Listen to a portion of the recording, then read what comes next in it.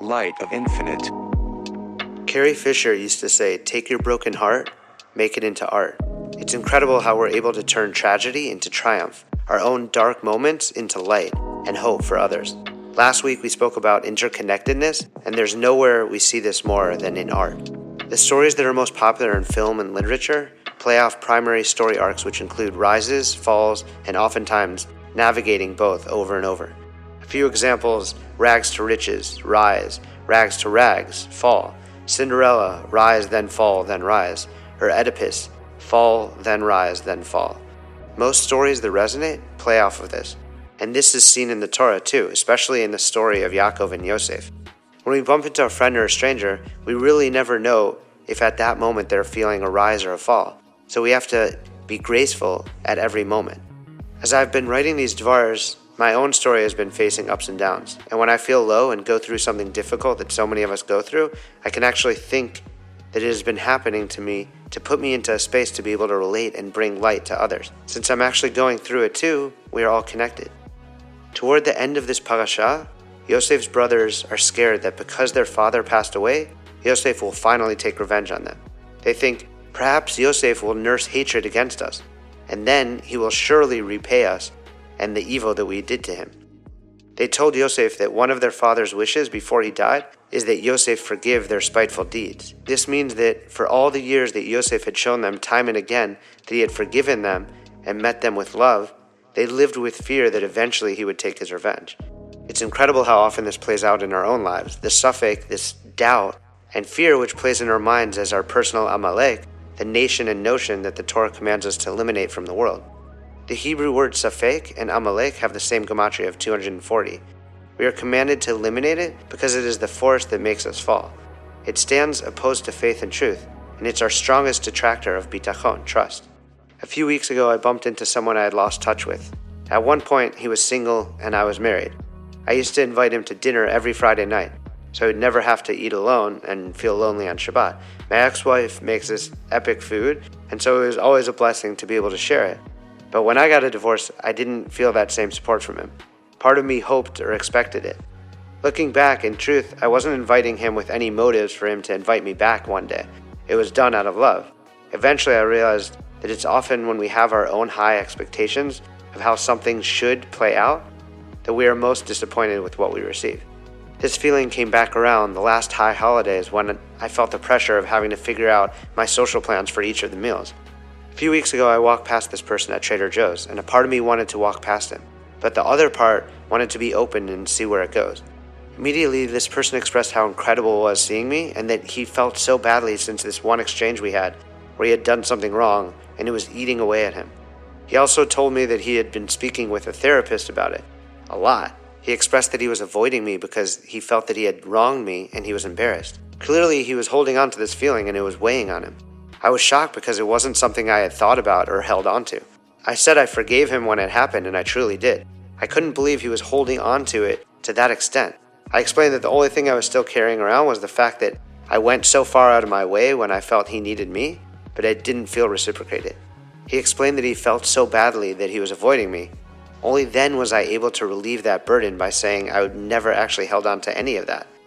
All of a sudden, the imagined weight of our burden was lifted. The seeming darkness turned to light, and avoidance turned to infinite possibilities. Yosef's brothers held on to the episode of the pit when he was younger until the day of their father's death. Yosef's own actions towards them in return of love and acceptance didn't ever fully give them the relief that they needed, and much of it was because they danced around their doubts instead of addressing them. And so they sent this message to Yosef. Before his death, your father sent these instructions. So shall you say to Yosef, forgive, I urge you, the offense and guilt of your brothers who treated you so harshly. Therefore, please forgive the offense of the servants of the God of your fathers. And Yosef was in tears as they spoke to him. Chatam Sofer points out that first the brothers are characterized simply as achecha, your brothers, and then they are elevated to the status of avdei Elokei Avicha, servants of your father's God. In this one pasuk, we see that regarding how they treated Yosef, their behavior was not appropriate as servants of Hashem. But since they had done tshuva and regained their status, they were articulating this subtle difference as an attempt to show Yosef that Hashem had forgiven them, so he should do the same. The Chatam Sofer then dives deeper into the Kabbalistic allusions of their wording. When they begin their plea, they use the word ana, which is an acronym for the first three of the four components of the Merkava. Breaking down the components, there is Ari, a lion, Nesher, an eagle, Adam, man, and the fourth, which is deliberately omitted, is Shor, an ox. Sofer explains that if Yosef did not forgive his brothers, he would be forfeiting his part in the Merkava. And their plea continues when they say, "Please forgive me," which completes the fourth letter of the acronym and the four components of the Merkava, with the letter Shin. This teaches us that with forgiveness, Yosef ensures his place amongst the Avot, the patriarchs, as a conduit of the Shekhinah in this world. Communication, forgiveness, and truth are key to shedding light on the doubts that we carry. In Kohelet it says, "I saw an advantage to wisdom over foolishness, like the advantage of light over darkness." In the Tanya it teaches the simple meaning of this verse. Just as light dispels darkness, so too wisdom dispels foolishness, as the truth tends to always come out in the end. And the deeper meaning is the greater the darkness, the more apparent the light is by contrast. And the same applies to wisdom over great foolishness. The Lubavitcher Rebbe in Likutei Sichot relays a teaching of the Baal HaTurim. Contrary to what one would think, the best years of Yaakov's life were in Egypt. And as we read, "And Yaakov lived in the land of Egypt for 17 years. The gematria of Tov, good, is 17. The Baal HaTurim reads the pasuk as, "Our patriarch Yaakov lived his 17 best years in Egypt." And the Zohar expounds on this. The main life that Yaakov experienced was in Egypt, where he lived with joy and peace. Yaakov's entire life was spent in holiness, and so one would think his time in the Promised Land would be the greatest, if only because his actions, the space he was in, and his goals all become aligned. But in fact, Egypt, because of its impurity and spiritual darkness, brought Yaakov the opportunity to transform, and his light was at a higher level because it dispelled even greater darkness. From that, Yaakov rose above his own spiritual level to the highest level of revealing Hashem's light, even in a space seemingly devoid of it. In our own lives, we need to eliminate Suffolk and our Amalek, the nation and the notion that attempts to force us to turn away from faith and alignment. We have to face these things in our path head on so as to have clarity and reveal truth. Reb Natan of Breslov teaches that the greatest level of joy comes from transforming one's sadness and depression into happiness.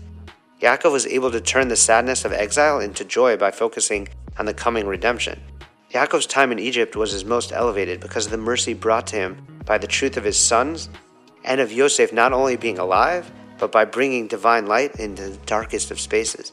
Torah is rooted in Hashem's essence, and just as the Infinite One transcends the concept of high and low, so too does Torah. Yaakov sent Yehuda before him to prepare a house of study for him, to ensure that coming into Egypt wouldn't lead to a descent in the divine service, but instead it would provide an ascent and a transformation of the nature of exile. And since the Torah remains unlimited in nature, Yaakov, through Torah, elevated himself above all the limits of the world, nullifying the concealment of godliness generated by Egypt. Prior to Yaakov wrestling the angel, Hashem revealed himself at a lower level of prophecy, as vision in the night, through dreams, which we see with folks like Avimelech, Lavan, and Bilam. But once Yaakov wrestled the angel, once he prepared to face Esav, he was renamed Israel. Yaakov's transformation and closeness to Hashem always came not when he hid in a space of holiness away from the world, but when he faced it, when he put himself in the uncomfortable situation, facing Esav head on and again going down to Egypt. How do we tap into the faith that regardless of what is happening is for the good, and that it will all be good, so that there's no reason to despair? This is what Yosef tells his brothers in the end. Although you intended me harm, God intended it for the good, in order to accomplish, and as clear as this day, that a vast people be kept alive. So now, fear not, I will sustain you and your younger ones. Then, in the next pasuk, it says, he comforted them and spoke to their heart. What the brothers didn't realize was the level of emunah and bitachon that Yosef had. They thought he was stewing in anger towards them, waiting for the moment that he was on top and could finally rub it in their face and exact vengeance on them for that satisfying feeling. But Yosef instead knew all along that if it had happened, it was meant to be, and so he had to keep on his mission to fulfill the will of Hashem. What Yosef was telling them when he said, although you intended me harm, God intended it for the good, was that even if they had evil intentions, since the outcome of being sold was good, they are not liable. Yosef was also showing them that their tshuva was true, and so their sin was turned into a good deed. As Yosef says, Hashem will view my sale as a noble event, enabling the Jewish people to endure a relentless famine. The divine prophecy in the interpretation of Pharaoh's dream drew a picture of purpose for Yosef's descent and journey into Egypt, one that would immediately save his family and so many others from death at the hands of a famine. His own pride aside, it was clear that he was there to secure the future, not of himself, but of everyone that would come after him. Further in the parasha, Yaakov blesses each of the sons, the 12 tribes. And this Zot is what their father told them when he blessed them. The Zohar teaches that Zot corresponds to Malchut, and Rabbi Nachman of Breslov explains that Malchut is associated with holy speech. In that, Yaakov taught his sons that the greatest blessing of all is pure speech, which is connected to the source. This is how we subdue evil and evil speech, which is the impure image of Malchut, the Malchut of impurity. Not only should we intentionally speak good of others and remove negative speech, but we must, when it comes to ourselves, speak only good and think only good. That is what brings blessings. The Arizal expounds on this concept of goodness and compassion, pointing out that Yaakov is referred to as the choicest of the forefathers, implying that his servitude was greater than that of the other fathers. In regards to our holy patriarchs, Avraham and Yitzchak, the Arizal teaches that their ways of relating and serving to Hashem contained some element of imbalance, which manifested as an imperfection.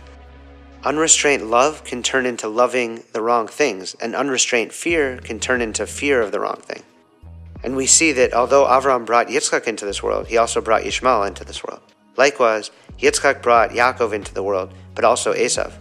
Only Yaakov's sons were all considered righteous because only mercy mitigates love and fear, and is therefore more pure and resistant to improper application. Yosef would have been justified in exacting justice of his brothers. That's why they were so fearful. But he chose instead to lean into the fifth of the 13 attributes of mercy, which is, he does not maintain his anger forever. Chazal, our sages, explain this from the pasuk, when you see the donkey of the one you hate stumbling beneath its load. We see that even when you see someone that you hate, you still have to help them. When it says unload, Chazal explained that to mean unloading what is in your heart, what weighs heavy. The moment presents itself as a chance to take an action that will further the distance and heaviness and bring the person closer through an act of love and kindness, which unloads the weight in both people's hearts. When we act with compassion, warmth, and sincerity towards someone who we feel wronged us, we awaken Hashem's merciful attribute, calling that element more into our own world. As we see in most everything in life, balance is instrumental in being in a space of goodness, as too much of one thing throws off the balance of alignment required for peace and blessings to flow. Compassion with each other and ourselves is the one thing we can attempt to overdose on, and find that even in those instances, it is not enough. I pray that we go into Shabbat as a taste of the world to come and use the opportunity to strengthen our attribute of compassion, bringing it into the week and to the world at large. Shabbat Shalom. Dive in deeper at lightofinfinite.com.